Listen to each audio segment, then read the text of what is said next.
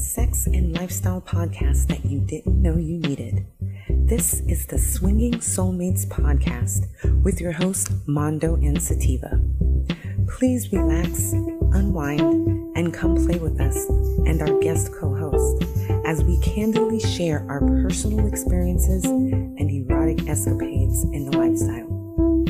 Motivated by passion and purpose, our goal is to create a community that allows themselves to be educated and entertained through the tales of the swinging soulmates.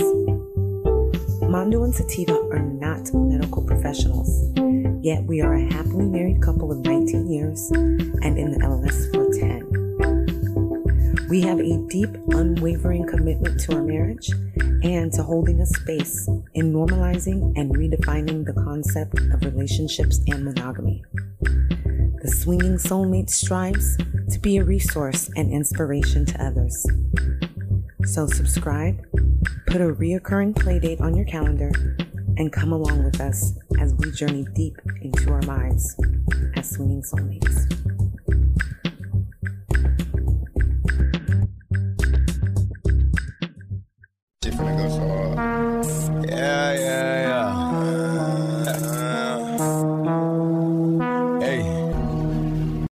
Hello, sexy people out there.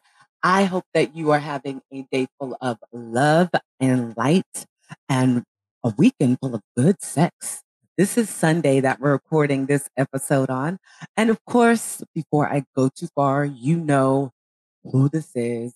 Your best friend, your freak in between the sheets. Hey, I could be everybody's freak in between the sheets. Your royalty. Lady Sativa, and my king, my awesome husband. How you doing? Lord Mondo. There we go. I was like, I don't know if he was going to say his name or not. And welcome, guys, back to another episode of Soulmates and Swingers. As always, I know that you guys love us, you support us, but just in case you have forgotten, please share, like, subscribe, leave a comment, leave, constructive criticism, although I probably won't pay attention to it too much because I'm damn near perfect. No, I'm kidding. You guys know how I joke. So please do that. We'd love to talk to you guys. So please leave us a comment, leave us any show idea, just leave us some love.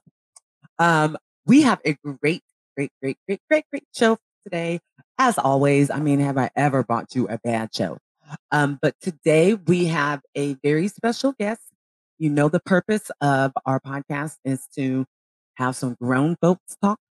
But we also want to help, eradicate a lot of the misconceptions. There's a lot of people that are not having good sex. There's a lot of people out there that are not living their truth when it comes to their sexuality. And it's such a huge part of who we are. It's imperative. We have to do that. We have to understand why we do what we do, what makes us, a little moist, what gives us those tingles. And we have to be able, especially as women, to communicate that. Same for men. But I think that men, they don't have a problem saying what they want. It will be if the women will accept it or not. And women accept it. Try it once, twice, 3 times. It won't hurt. So this episode today, we have a... So wait. Yeah, right. We have a very special guest co-host. This guest co-host is somebody that is going to provide and hopefully, foster a conversation that you may or may not want to have. Or maybe you're scared to have it. And so this episode can help to give you that catapult you into a comfortable lane. So today we have Wesley Toma, who is a master certified life coach. Ooh, I like that. All kind of snaps. With over, sorry, hubby is putting something up for me to read and I can't see. He's going to say later, you need glasses, you're old. There we go. Thank you. So, as I was saying, guys, Wesley Toma is a master certified life coach with over 10 years of experience coaching and advocating for the LGBTQIA plus and kink communities, including polyamory, ethical non-monogamy, kink, BDSM, and other non-traditional relationships. I'm loving all of that right now. His goal in life is to help you navigate the sometimes scary world of relationships to become better partners, negotiators, and communicators. I love that. So I can continue to just give him all kind of shine, but we're going to let him come on right now and share with us his knowledge, his viewpoint, and hopefully we can all walk away from this episode learning something and being a little bit more comfortable when it comes to having a healthy sex life. So please welcome to the podcast our very special guest co-host, Wesley Toma. Thank you for having me. We Nice. are so excited to have you. Thank you so much for taking time out of your day to hang out with us. I'm excited to be here. I've listened to your podcast, and I think you two are great. And it's nice to be able to talk to people that understand and aren't there just to kind of like, oh, it's kind of scary and weird, and we want to talk about it because it's something we don't talk about in society. Yeah, not enough. We talk about the wrong things, and yes, and I'm the type of person where I am just blatantly honest, and I'll talk to people so much about our sex life, what they should be doing, why aren't they doing it. I feel like, why hide that? Because everybody's doing it. I am addicted to a channel on YouTube called Weird History. And I absolutely love it. And I told hubby the other day, wow, we've been getting freaky for a long time, like a long time. Hearing these stories, learning that like Casanova was actually a real person. I thought it was kind of, I thought it was just a name for, a man about town. But Casanova was out there and in there with everybody. Including his own daughter. That part, yeah. But you know what? I mean, and people don't realize this. I mean, kink was a thing long before it had a label. Centuries before it had a label. And kink was a thing when at one point when it was considered a mental illness. Yeah. And I mean, it's come a long way, but again, you're right. There's a lot of people out there that they're scared of the conversation. They're scared of the topic. And being that this is what I do, sometimes it's hard because it's like, a lot of coaches can go into corporate settings and do their thing.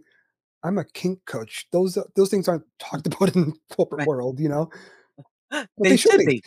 Yeah, because honestly, even if it's not intimacy or like sex, negotiation and consent is still a thing that can be taught, in the everyday world.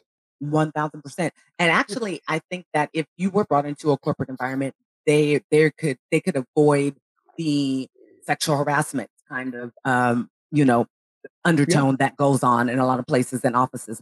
I mean, let's be honest, when you work in a corporate environment, when you work a job, you spend more time with those that you work with than you do at home. Absolutely. So it makes sense that relationships start and there's, somebody's sleeping with somebody else. And so in order to build a culture around that is all encompassing, inviting, but also letting people know like this is the behavior that you have to exhibit, you would be great and to be able to come in and, and bring that environment in and that corporate, that corporate world, and do it in a way that is not salacious, not where it's going to ruffle anybody's feathers. Although probably that person who's judgmental and not having good sex, they will find a reason to be upset. But. Of course, well, someone will always find a reason. Yes. Yeah. So just recently, this week at work, I'm a teacher, but one of the students was like, he didn't respect Will Smith anymore because what happened with Will Smith and the entanglement thing, right? So he didn't respect Will Smith anymore because August I seen to have the entanglement with Jada, and he's like, "That's only for rich people." I was like, "You would actually be surprised. That is a probably more common thing than you would actually think. Like, you can't judge people just based off of what you've been told. Like, there's so many other different things out there." Oh yeah. Yeah. So, do you feel that a lot of the miscommunication, misunderstanding, nose being turned down, do you think that that comes from a lot of non-education, of course, not having a knowledge, but also judgment? And if it is from judgment, why do you think that individuals judge? Yeah. While trying not to get too political, I'll answer that. Yeah. I think a lot of it is lack of education. I think it's not necessarily that people don't have the wherewithal for the education. I think that as our society is, the education is not accepted, and therefore it's not mainstream. So it's not taught. I think a lot of it has to do with the fact that, even though technically America is supposed to separate church and state, it really isn't. And this country is still run and built by and run by, the religious people. And so, unfortunately, that's just the way it is. And because of that, and again, speaking from someone who actually was raised in the church, I remember the shame I felt when I was younger for being me. Yeah. So, and those are the people that are running the country, and those are the people that, honestly, in one way or another, not necessarily Catholics, but the religious types are running the world. So it's something that I feel that it's not like crazy to talk about, but I think because people have put such a stigma on it, they're afraid to talk about it. And then when you have the leaders are just kind of like, let's brush this under the rug and pretend it doesn't exist and just, not talk about it so we don't have to deal with it. Yeah. And it's so funny because, I grew up in the church as well. I think most people of color do. I think more, as 8 out of 10 people grew up in, religion as a basis of how they live their life, or, that's what told you right or wrong. And it's funny because a lot of teenagers, there's a lot of teen pregnancy within organized religion.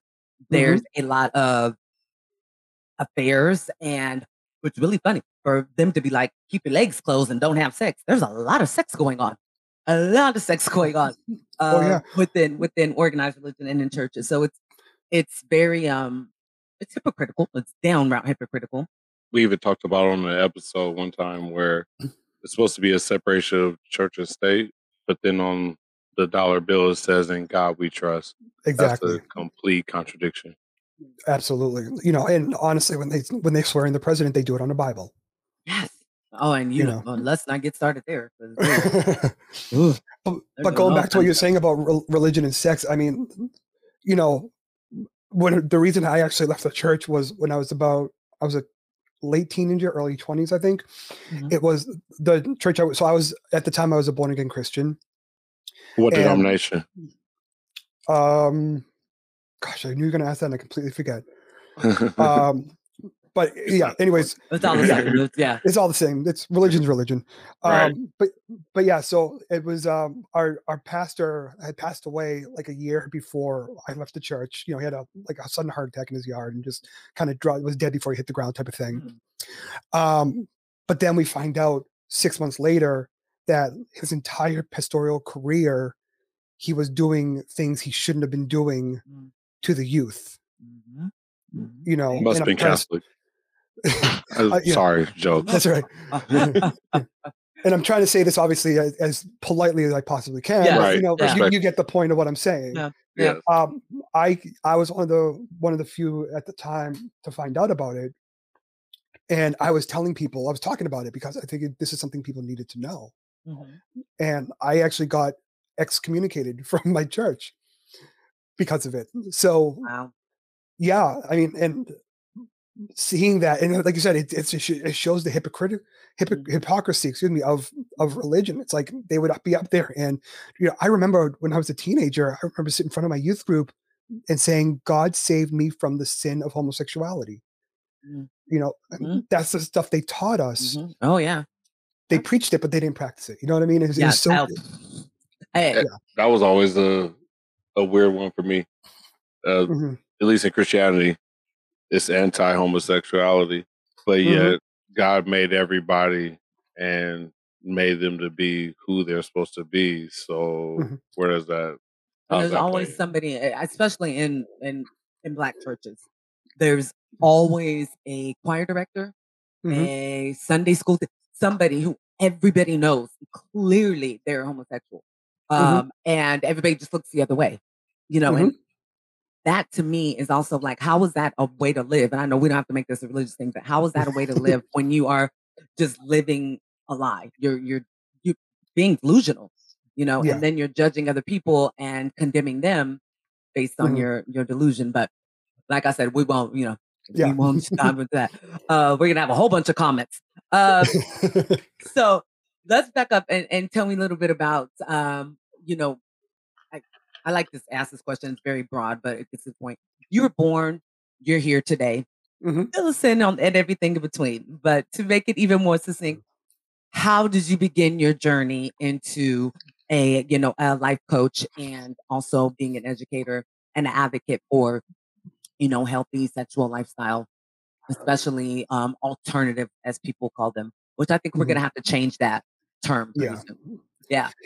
And I'll tell you that intro that I struggled for so long, and I'll introduce for a second, but like I struggled how to word it, and I ended up coming up with that non-traditional phrasing, which I don't like it, but I'm like, it's the best I can do because I don't know how else to really explain what it is I do. But yeah, so I get that. But to get back to your question, I kind of been unofficially life coaching most of my life. I've always been the one that people have come to talk to. They wanted to, whenever they want to, say what's been happening, people just open up to me. They've always opened up to me my whole life. When I was in my 20s, I lived in Los Angeles, and at the time, my roommate, I was basically her pro bono life coach. But this was before I even knew what the term was. She actually said to me, "It's like, you should be a life coach because you're basically my life coach." I was like, "Oh, well, what is this life coach thing?" Because I didn't know what it was at the time. So I did some research, and this is early on in, in computers. Like we're talking about 15, almost 20 years ago now, because I'm an old man. So Google had some information, but not a lot. But I was able to look it up, and I kind of researched it and found out. I'm like, yeah, this is what I feel. And I kind of did that for many, many years. And then at first I was just generic relationship or generic personal style life coach. But I realized I started thinking about my past and coming out, like, because when I came out, I was in my early 20s, I believe. It was probably a couple years after I left the church. I remember at the time, and we're talking about mid to late 90s, where being out and gay was not as acceptable as it is today. So there was a lot of fear. I didn't feel comfortable walking down the street, like holding my boyfriend's. Still to this day, I have trouble walking down the street with holding my husband's hand, just because of those old feelings. Yeah. And so I looked at that and I said, I don't want people to feel the way that I felt most of my life. There was a time, and actually just had this conversation with my husband last night. There was a time where I used to say, nobody chooses to be gay, which is true. Nobody chooses to be gay. But I also say, like, if I had a choice, I wouldn't be. And it's because that's what a lot of members of the community say, because of the struggle, because of what you have to go through. And, growing up and being a teenager, it's hard enough, just, regular teenager. Like, it's hard enough. You're trying to figure out who you are. You're trying to, not distance yourself, but let your parents know, like, you guys did good. I'm self-sufficient. Yeah. But you're Not trying to to mention figure your out. hormones are all over the place. Yes. Oh my gosh. And I have a 14-year-old who's going through 14 and 11-year-old boys, but the 14-year-old is definitely just like in puberty deep. And I'm like, oh my God. And it's different when you're a 14-year-old girl and you like the boys. I'm like, what was I thinking? I was like, boys smell? And they're like, well, yeah. So anyways, but I think it's ironic that in terms of America, it's supposed to be like where you could go and have your dreams come true type deal. But yet, not only in terms of sexuality, but even in terms of race, no one would choose to be black or a minority in America. Like you might accept it and own it, but it doesn't benefit you in any way. But yet, this is supposed to be the land where everybody's free, everybody's dreams can come true. the most powerful country and just everything. Yeah, most accepting. It is the freest country as long as you fit into a certain cookie mold. Yes. Yes. So I did want to ask before you continue. I did want to ask. So, what age did you know that you were homosexual, and was it always? I mean, of course it was a struggle. I know if you were, especially in the church. But what age? Because I definitely want to answer the question or talk about how people say they don't know at a certain age. Like there's no way that kids know at blah blah blah age, or So. Which, by the way, are we allowed to curse? I just want to make sure. Oh yes, please absolutely. do. Yes. Okay, good. I don't trust people that don't curse. Good. I think that statement that I hear is complete bullshit. I think that, I mean, I don't know when I knew, but I think I've known my whole life. Okay. I remember when I was 6 or 7, when I was home alone, I would go into my mother's closet and put on her clothes and put on her shoes and dress up like her, which obviously doesn't denote being gay, but I was experimenting. I was trying to learn myself. Yeah. I remember growing up, looking at guys and thinking, they're cute. I wonder what, stuff like that, innocent the same childlike thing thoughts, but a hetero person does. Like you look at the opposite sex and you're like, oh, I wonder, or exactly, nothing, obviously nothing illicit at that age, but just the same things, and then I would squash it because again, church, that's not okay, but the idea is I'm gonna marry a woman and we're gonna have 2.5 children, live with white picket fence and all that BS. But I think I knew, like I said, that's my whole life. I didn't officially come out until, like I said, my early, I think my late teens, early 20s, like maybe like around 19, 20 years old, I think is when I officially came out. So you were just mentioning being married to a woman. Have you seen the show on, I believe it's A&E, about the group of Mormon men who are married, but they are really, I don't know if they consider themselves homosexual or not, but they're gay. Well, they're at least bi, but what they do is they hang out together and they're like, we're a support group. But they show them, this was actually a show on A&E, but they covered it most recently.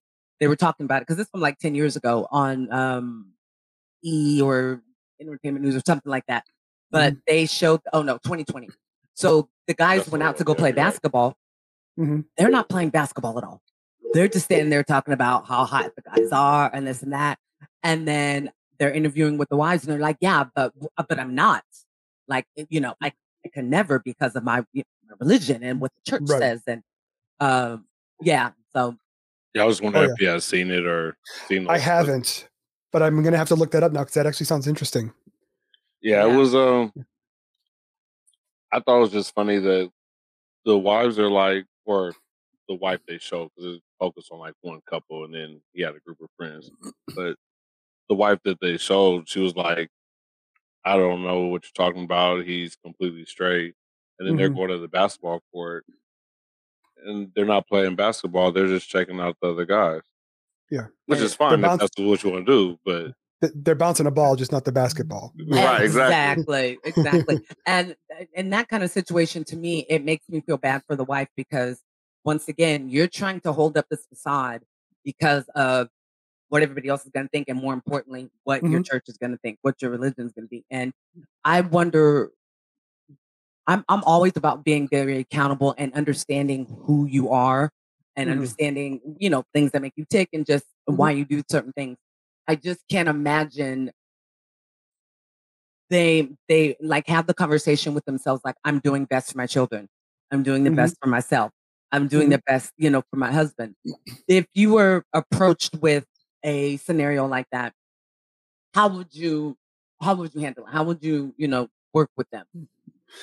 Well, I think for me, because and taking it out of the LGBT sphere, just talking about stuff like that. Mhm. I'm reminded, like when I was a kid. So I come from a broken home. My parents split when I was 12. Okay. They had said to me, we had stayed together for as long as we did for the kids. Mhm. I look back and I think that was probably one of the worst things they could have done, because the kids saw them fighting. We saw the marriage in shambles, and we saw what it looked like to not. We saw an example of a relationship that we shouldn't be seeing. You know what I mean? Yes. Yes. Oh, no, So same thing here.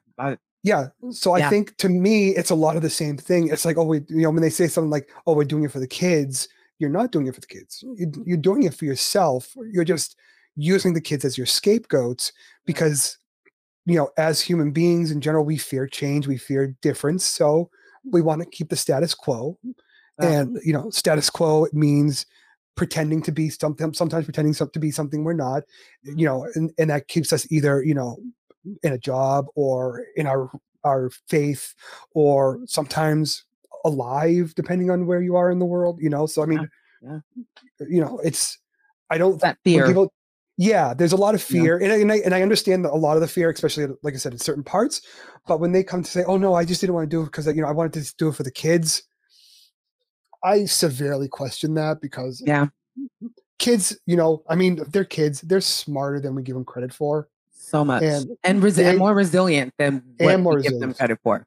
Yeah, and The they damage comes see when they're in a toxic situation, or when they see their exactly. parents, Yeah, just not even able to have a basic conversation. right. That's when the trauma happens, not because the Exactly. parents split up. Yeah, I don't remember. I couldn't tell you the good moments of my parents' relationship, but I can tell you the nights where my father would pack his bags, and threatening to go to the Y and move out. Those are the Oh nights I yeah, remember. You know. I completely. I could. We could sit here and share stories. Yeah. My parents stayed together till I was it's probably like a senior in high school, and I don't know why. I don't know why. Mhm. I remember telling my best friend at 10 years old, like, they should not be married, and Yeah. I remember saying that. So, um, but to what you said is it kind of teaches you about relationships that you don't want to have. Mhm. You have to be aware of that though. So that Yes. because you will make mistakes, and you will get into that naturally, because we're, nature versus nurture, and our Mhm. environment shapes us. But you have to be aware that this is not what I want. I want something different. I want something better, so that you Mhm. can be in a healthy relationship and not repeat that, that cycle. Absolutely. And Um, that took me a long time to learn and kind of admit to myself. It was like when I started my relationship with my husband. We've been married now 10 years. We've been together for about 12. In the beginning, I didn't know how relationships work, because I've never mhm, really had a good relationship. I never had a stable mhm, relationship. mhm. He came from a very different environment than me. I mean, his parents obviously aren't perfect, but they're still together. They love each other. They're much better relationship than I've dealt with. Mhm. So he's had a different example of what a relationship looks like than I have. So he had to teach me, you know, a lot for me Yeah. to for me to realize that, yeah, I'm doing this wrong. you Yeah. know? Yeah. And it's okay to kind of be torn down in a way and rebuild. Yeah. Yeah. And when you can find somebody that is supportive and that does that with you, it's even better, because that's exactly what my husband did. I have a 25-year-old, Hmm. and his father was my first love. And after 4 years, I just decided one day I can do bad by myself, which I Hmm. can't stand that I said that, because I heard my mother say it so many times. Hmm. Um, but it when you realize that somebody has your back and they're like, look, I'm not faulting you for it. You just don't know. So, And I'm not a pro, but let's go ahead and figure this out together. Mm-hmm.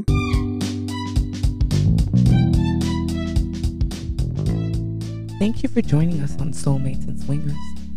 We hope that you enjoyed yourself just as much as we did. Please don't miss our next play date.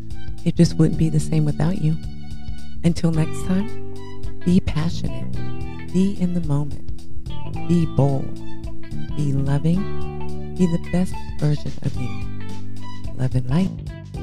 Hey, this is Mondo. Thanks for joining us this week on Soulmates and Swingers. If you have any questions or any topics that you want us to cover, you can reach us at 12insativa@gmail.com and also on Twitter at 12insativa. Make sure you like, follow, subscribe, comment, hit all the buttons you can except for the delete button, and we'll see you next week.